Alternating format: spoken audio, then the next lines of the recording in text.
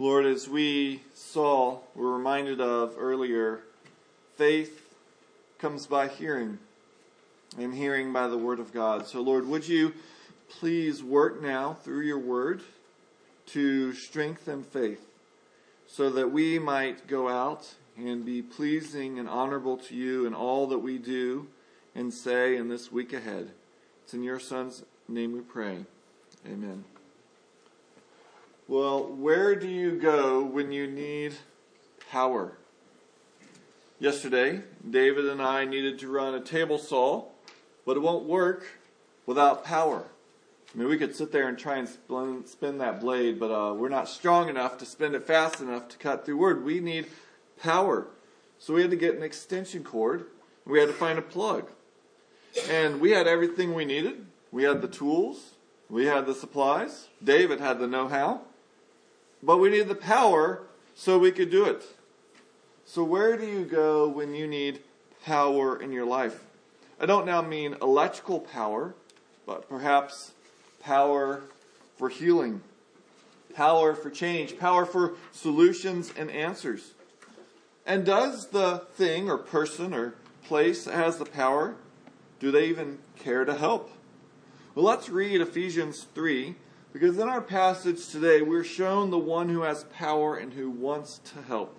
Ephesians 3, beginning in verse 14, God's word says, "For this reason I bow my knees before the Father, from whom every family in heaven and on earth is named, that according to the riches of his glory, he may grant you to be strengthened with power through his Spirit in your inner being, so that Christ may dwell in your hearts through faith, that you, being rooted and grounded in love, may have strength to comprehend with all the saints what is the depth and the breadth and length and height, and to know the love of Christ that surpasses knowledge, that you may be filled with all the fullness of God. Now to him who is able to do far more abundantly than all that we ask or think, according to the power at work within us, to him be glory in the church and in Christ Jesus throughout all generations, forever and ever. Amen. So our emphasis in the passage today is pray to the all-powerful, all-loving God. If you have a bulletin, you'll see that we're going to first focus on the first part of verse 20, far more than we ask or think. And then the second half of verse 20, far greater than we realize. Now, if you're familiar with reading through the New Testament, this doxology sounds like the ending of a prayer or a letter. The letter to the Romans ends this way with Romans 16:25. Now to him, just like verse 20. Now to him. Romans 16:25. Now to him who is able to strengthen you according to my gospel and the preaching of Jesus Christ, according to the revelation of the mystery that was kept secret for long ages, to the only wise God be glory forevermore through Jesus Christ. Amen. Or the book of Jude ends, now to him who is able to keep you from stumbling, and to present you blameless before the presence of his glory with great joy. To the only God our Savior, through Jesus Christ our Lord, be glory, majesty, dominion, and authority before all time and now and forever. Amen. And Paul gives a similar doxology here, but not to end the letter. Rather, this ends his prayer for them and transitions to the second part of the letter. And there's an assumed premise that Paul does not state, but is shown throughout his letter. And that premise is that God is actively engaged in the world and our lives. You know, he's not an owner in the suites, sitting up there thinking, I've paid for the team, I bought the stadium, and now I just sit back and they do it all while I enjoy. No, he's not like Zeus or Ra or some other so-called God who might be paying attention, but then again might not. No, God is actively involved in every single aspect of life. Implied through this is the wonderful truth that God hears and wants to hear our prayers. He doesn't say, well, you know, if you have to cast your burdens, I guess I'm as good a place as anywhere else.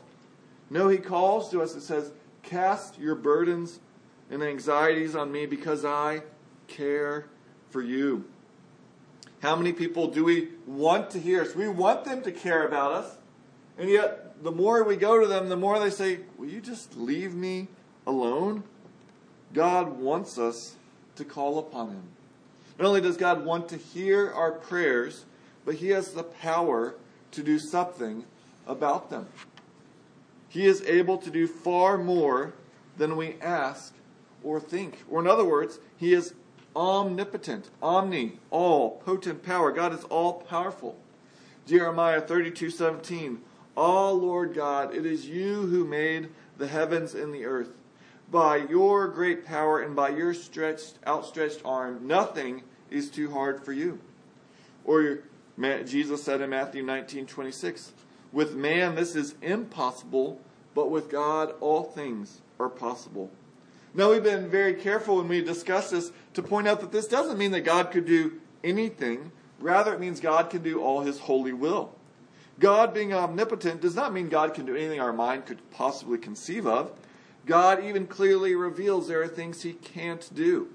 Hebrews 6:18, "It is impossible for God to lie." James 1:13, "Let no one say when he is tempted, I'm being tempted by God, for God cannot be tempted with evil, and He Himself tempts no one."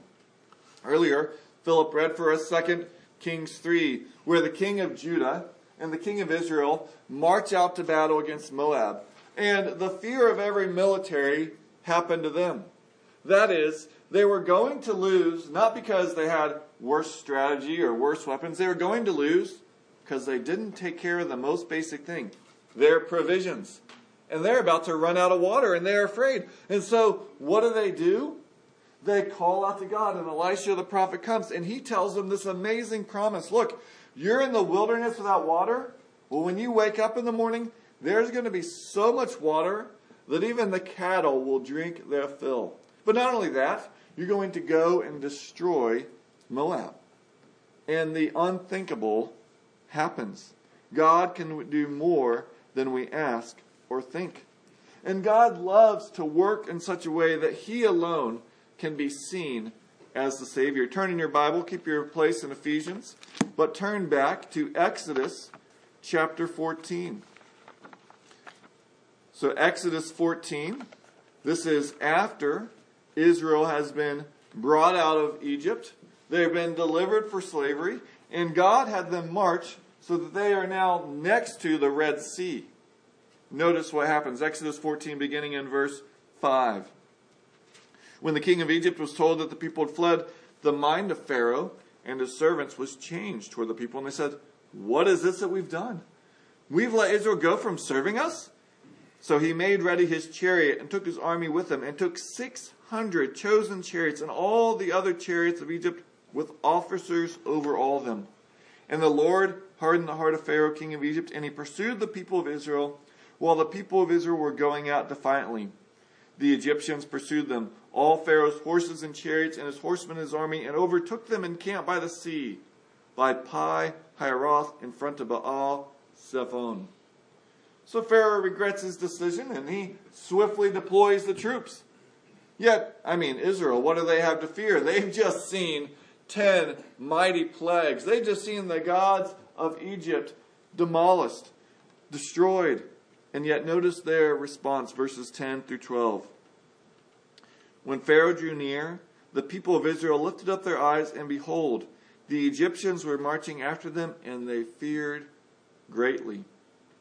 And the people of Israel cried out to the Lord. They said to Moses, "Is it because there are no graves in Egypt that you've taken us away to die in the wilderness?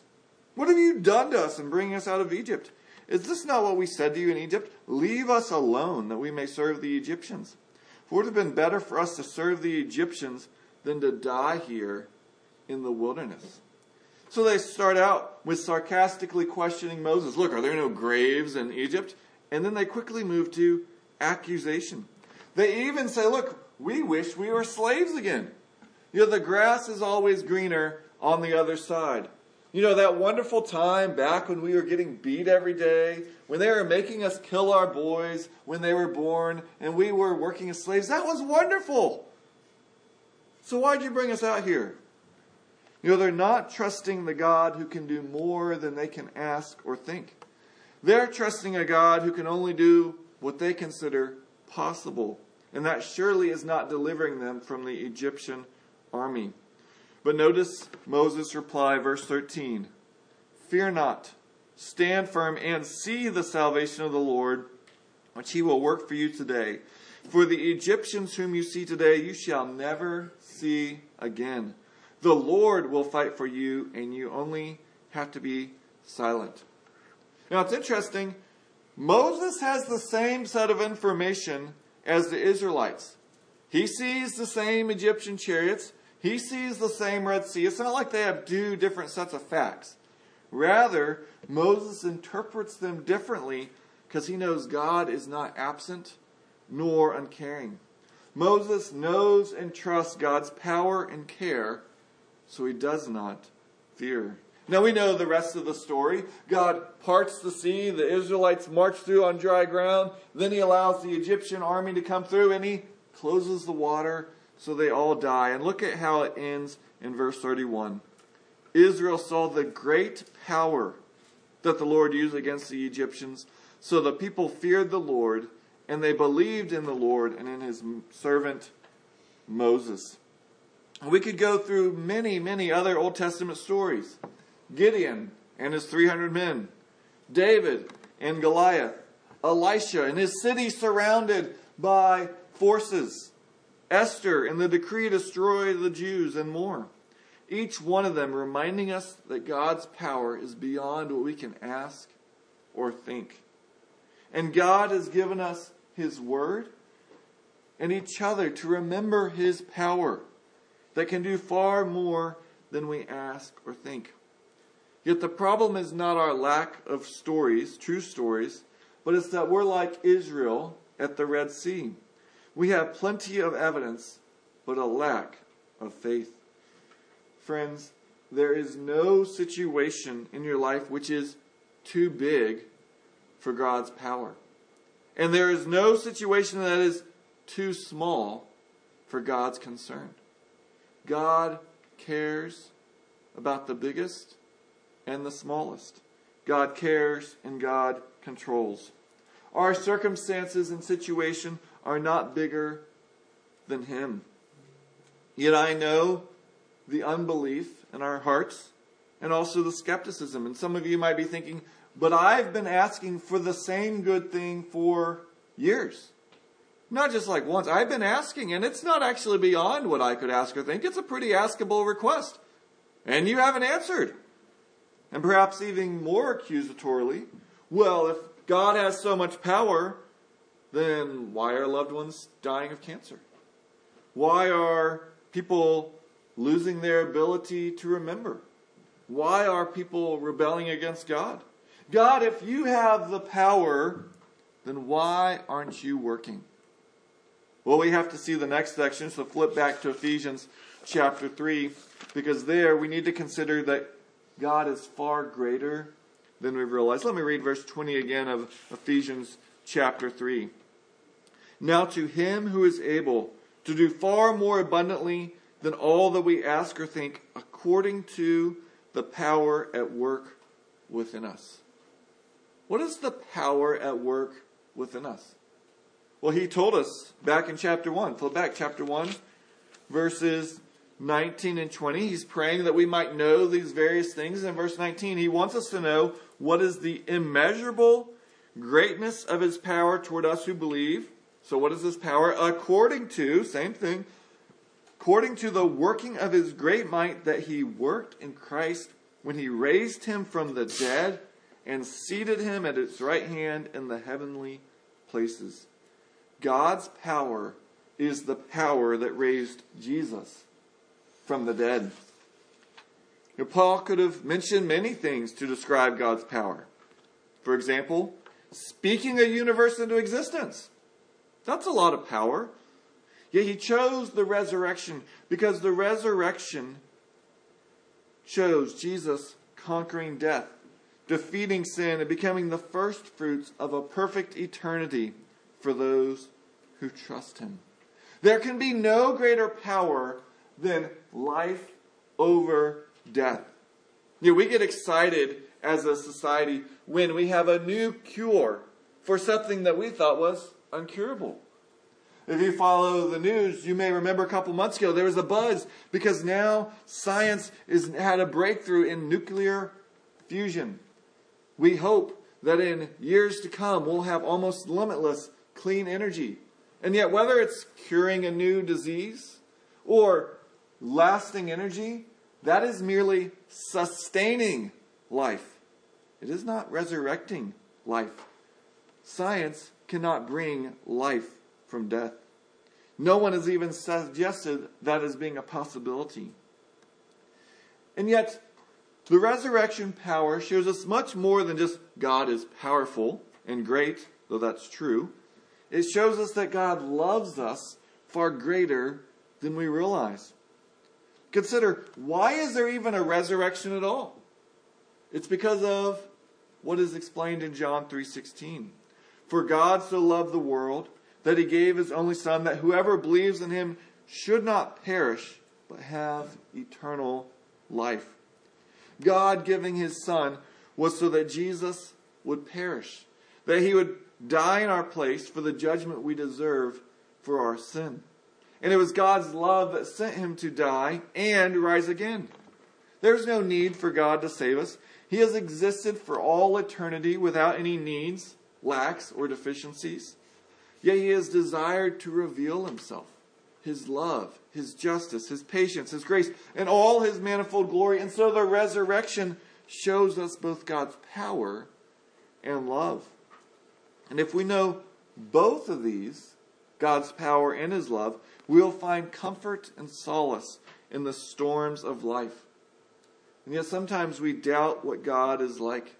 We see this played out in the lives of Jesus' disciples. Keep your finger again in Ephesians 3 and flip back to Mark chapter 4, a well-known story, a story told in every single gospel. Mark chapter 4, and we'll look at verses 35 through 41. Mark 4, beginning in verse 35, it says, On that day, when evening had come, he said to them, Let us go across to the other side. And leaving the crowd, they took him with them in the boat just as he was, and other boats were with him. And a great windstorm arose, and the waves were breaking into the boat, so the boat was already filling. But he was in the stern, asleep on the cushion. And they woke him and said to him, Teacher, do you not care that we're perishing? And he awoke and rebuked the wind and said to the sea, Peace, be still. And the wind ceased, and there was a great calm. And he said to them, Why are you so afraid? Have you still no faith? And they were filled with great fear and said to one another, Who then is this, that even the wind and the sea obey him? You know, what's going on here is Jesus and his disciples, they've just finished a long day of ministry. If you read what happened before this, day of ministry, and they're crossing the Sea of Galilee at night. And since Jesus was fully human, he got tired. He needed rest. And so he goes and he falls asleep on the cushion. And the Sea of Galilee was known for storms coming across, and this one comes bringing such fierceness that it leads even these fishermen to panic and fear with thoughts that this might be our last night on the sea. We will be capsized and die. And so let's turn to Jesus. And Jesus is over there sleeping like a baby. And they awaken him with an accusation. Don't you care that we're being destroyed? You know, the accusation calls into question Jesus' care and love for his disciples. So Jesus awoke, and then he rebuked the wind and commanded the sea. Amazingly, the winds stopped instantly, and the sea became calm as glass. You know, we have the windstorms that come through here in North Texas, and eventually the storms end, but it's never like windstorm done. It slowly goes away. But these winds stopped instantaneously. You may remember being a child or having your children having a little too much fun in the bathtub. The door opens and someone says, "Stop splashing the water everywhere." And with a guilty look, they stop. And yet the water still goes. The water doesn't just go calm as glass. And yet when Jesus commands, there's an immediate calm. And after confronting the weather, Jesus then turns to confront his doubting disciples. And he challenges them with a question. Why are you afraid? Do you not have faith? And we need to be clear here that the issue is not that they were nervous, but rather that they challenged Jesus' care. We can be more spiritual than the Bible is. The Bible never tells us not to be concerned about anything. It never tells us you shouldn't actually be troubled about what might happen. When Jesus was in the Garden of Gethsemane the night he was betrayed, he was concerned. He was crying out. He knew what was coming, and he prayed, Father, if there's any other way, will you take this from me? Yet in that, he didn't accuse God as though the road ahead showed God's lack of care. Yes, Philippians 4:6 does say, do not be anxious about anything, but in prayer and supplication with thanksgiving, let your requests be made known to God. But it's interesting, the same person who wrote that, Paul, also writes this in 2 Corinthians 11:28. And apart from the other things, there is the daily pressure on me of my anxiety for all the churches. Now, is this here Paul like confessing sin? I'm anxious for the churches? No, I don't think it's him confessing sin. Rather, I think we, by seeing both of these verses, understand what he means in Philippians 4:6. When he says in Philippians 4:6, don't be anxious for anything, I don't think he's saying you should never have any concern about the future. Rather, he's saying, when you are anxious, don't stay there. Because what does he say next in Philippians? But, so contrast, in everything, in those anxieties even, by prayer and supplication, with thanksgiving, let your requests be made known to God. Or Peter says it this way, cast all your anxieties on him, because he cares for you. And so, as a Christian, when those anxieties arise, you don't need to feel sinful because of those. It's what do you do in response to them? Do you harbor them and dwell on them? Or do you take those as they come and do you cast them, throw them on the Lord who cares for you? And that is the issue with the disciples. For not only did they bring their anxiety to Jesus, but they brought their accusation. Don't you care for us? They're probably taken aback when Jesus comes back at them. They think, well, what do you mean? Well, it's pretty understandable why we're afraid. Did you not realize the storm? But their accusation revealed really that they weren't trusting Jesus' care for them. Now notice here how this broadens our understanding of what faith is. Often when people talk about faith, they think, well, faith means you trust that Jesus died for your sins. Well, yes, that's true, and you should believe that. But it's more than that, because here, Jesus' trust is that they would trust him with their lives. That in all circumstances, whether they're on the lake of Galilee, the Sea of Galilee, or whether they're on the shore or their deathbed, no matter where it is, that they will entrust themselves to the one who controls and cares. That they can cast their anxieties on him because he cares for them. And rather than being filled with the fear of their circumstances, they should trust God who goes with them and us through life's storms. But it's interesting because it says the disciples grew in more fear. And they say to one another, who then is this that even he commands the wind and the water and they obey him? The word there is phobos. You probably heard that word before for fear.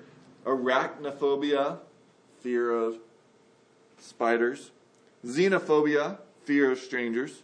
Well, this is Jesus phobia, fear of Jesus. Not only do they fear, but they wonder, who is this? Who is this type of being that controls the weather? He just speaks and nature obeys him. R.C. Sproul writes, Sigmund Freud once espoused the theory that men invent religion out of a fear of nature. Men feel helpless before an earthquake, a flood, or a ravaging disease. So the theory goes, we invent God to help us deal with these scary things. But what is significant about Jesus calming the storm is that the disciples' fear increased after the threat of the storm was removed. The storm made them afraid. Jesus' action to still the storm made them more afraid. In the power of Christ, they met something more frightening than they ever met in nature. They were in the presence of the Holy One. We wonder what Freud would have said about that. Why would man invent a God whose holiness was more terrifying than the forces of nature that provoked them to invent a God in the first place? We can trust him. He has more power than we can ask or think. But not just more power, more love. And the amazing thing is that in love, God sent his Son not only to give us safety from the storms of life, but ultimately safety from his own just judgment. Jesus died for us so that our judgment fell on him and not us. This truth then compels us to apply our faith to all aspects of our life. If you look at early Christian art, whether that's in catacombs or in homes, a common scene is the church depicted as a boat. And if you look at it, you'll see that as the storms swirl around them, Jesus is in the boat. As they faced persecution and the other storms of life, they knew they were safe with Jesus guiding their ship. He never promised to take the storms away, but rather to guide us and be with us so that our fears can be taken off the storm and our eyes be on him. And God wants his people to trust him and show that trust, we're being told here, by praying to him. And in that we must recognize Ephesians 3:14-21 is written to believers, not generic people. It's true that since God knows everything, he hears, in one sense, everyone's prayers. But it's not true that he hears all prayers in the same way. In fact, the Bible is clear that God does not regard the prayers of unbelievers.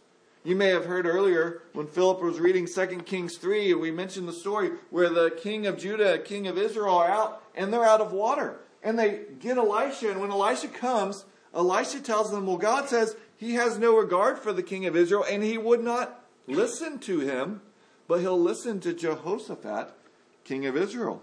Or Proverbs 15:29 says, the Lord is far from the wicked, contrast, but he hears the prayer of the righteous. Psalm 138:6, for the Lord is high, he regards the lowly, but the haughty he knows from afar. So the solution is not, I got to start becoming religious and God will hear me. No, it's to humble ourselves, to admit our sin and turn in faith to Christ. God's love is so great for us that he's jealous for us to love him, not just to turn to him as a genie power who can do really powerful stuff when we want him around. As some of y'all know David Graham, as I've mentioned him over time, he's a field minister out at All Red Prison, so he is an inmate there, and then while he was in prison, he was able to get his seminary degree, and now he serves as like a pastor or minister to the other prisoners. Well, I met with him this last week, and he was telling me that there is a man in maximum security who the guards were nervous about. They were nervous because this inmate is known for violence. He's known for getting angry and lashing out. And he had just heard that his father had died. So they called David. David, we want you to come talk to this guy because we don't know what he's going to do. David went in and talked with him. They had a talk for 2 hours, he told me. And as they were talking, the man told David, I don't believe in God. But I did start to pray to God because I'm in maximum security. And I wanted to go down one level so I could call my dad and talk to him one last time before he died. And you know what? He didn't get to do it. And David's a much braver man than I. David told him, God is a jealous God. And God wants you to love him more than just giving you the ability to talk to your dad one last time. God wants all of you, not just the part that comes to him when you got some request you want. God wants your whole life to be calling out to him, trusting him. David conveyed something that is true, that God is a better father, and he wants so much more for us than we want for ourselves. And God desires us to humble ourselves and admit, look, there's no reason that God should hear us except his amazing grace and love. And in that he would answer our prayers. And that really brings us back to our question. For if God has power beyond what we can ask or think, then why are loved ones dying of cancer? Why are people losing their ability to remember and rebelling? And this is because God's kindness is far greater than we realize. And that statement might strike you as the opposite of the truth. But sometimes we have to go back to the basics. As our Creator, God has the right to tell us what to do. We've rebelled against that by our actions and our attitudes. And so the punishment we deserve for that is death. Immediate death. Thus that God allows us to live at all is a kindness. And that He allows us to live is so that we might have time to repent. Romans 2:3-5 says it this way. Do you suppose, O man, you who judge those who practice such things and yet do them themselves, that you will escape the judgment of God? Or do you presume on the riches of His kindness and forbearance and patience, not knowing that God's kindness is meant to lead you to repentance? But because of your hard and impenitent heart, you're storing up wrath for yourself on the day of wrath when God's righteous judgment will be revealed. God does care about the cancer. God does care about your loved one losing their memory. He does care about suffering, and He came to remove that. And one day it will all be removed. Yet though Jesus purchased that through His death, it will not be that way until He returns. And when He returns, it will be done away. But for Jesus to remove all cancer, all seizures, all suffering now, would be the end of the opportunity for salvation. And God's character is far greater than we realize. Thus, in His kindness and love, He allows suffering while withholding the greater judgment we deserve. Those of you who are familiar with C.S. Lewis know that he was alive during World War I and World War II. And in that, people wrote to him, well, why is God allowing this? What's going on? And people were often thinking, look, this is the forces of Satan winning darkness. This is causing people to die. And yet Lewis thought the opposite was true. In fact, war often serves the purposes of God. Because when people face war, they have to come face to face with the reality that, you know what? We're not going to live forever. It's appointed for each of us to die and then face the judgment. Lewis writes, pain insists upon being attended to. God whispers to us in our pleasures, speaks in our conscience, but shouts in our pain. It is His megaphone to rouse a deaf world. And we see from God's word and God's interactions in the world that God also chooses to work in response to prayer. It was noon on September 23rd, 1857, that Jeremiah Lanphier climbed creaky old stairs to the third story of an old church building in the lower heart of New York City. He entered an empty room, pulled out his pocket watch, and sat down to wait. He had put in front of his church a couple weeks a placard that read, prayer meeting from 12 to 1 o'clock. Stop by for 5, 10, or 20 minutes, or the whole hour, as your time admits.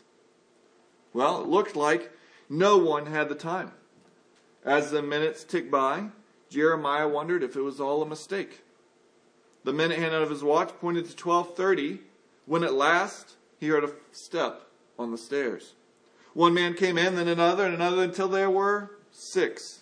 And after a few minutes of prayer, the meeting was dismissed, with the decision that another meeting would be held the following Wednesday. Now that small meeting was in no way extraordinary. There was no great outpouring of the Spirit of God. And Lanphier had no way of knowing that that was the beginning of a great national revival which would sweep an estimated 1 million people into the kingdom of God.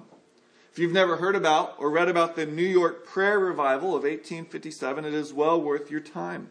When the revival was at its high tide, about 50,000 people a week were being saved. And how did it begin? One man deciding to set up a meeting to pray. We have not because we ask not. We can look around at our culture and be dismayed. We can no longer tell the difference between a boy or a girl. We celebrate sexual perversion. Our leaders regularly lie and no one bats an eye. Churches are more influenced by the world than the world influencing the church. And yet, rather than wringing our hands, let us go down on our knees. We've looked at the Israelites at the Red Sea, the armies of Judah and Israel facing certain death by drought, by lack of water in the wilderness. We've looked at disciples in a stormy boat. And what did they do each time? What was the solution? They turned to God. We mentioned Gideon, Elisha, David, Esther. What was each of their response in their dire situation? They cried out to God in prayer. We serve a God who is able to do far more abundantly than we ask or think, according to the power at work within us. He may or may not choose to answer our prayers as we deem. He's not our genie. He's even better. He's our Father. Thus, let us pray to the all-powerful, all-loving God. Let's do that right now. Oh Lord, may we know this. Lord, it is so easy to talk about these things in a setting like this and then go out and just be overwhelmed with our anxieties.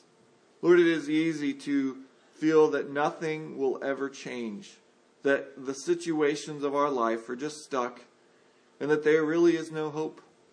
And yet, Lord, you are all-powerful, you are all-loving, so may we, when those anxieties stir up, may we cast them on you, knowing you care for us, that you have the power to bring change.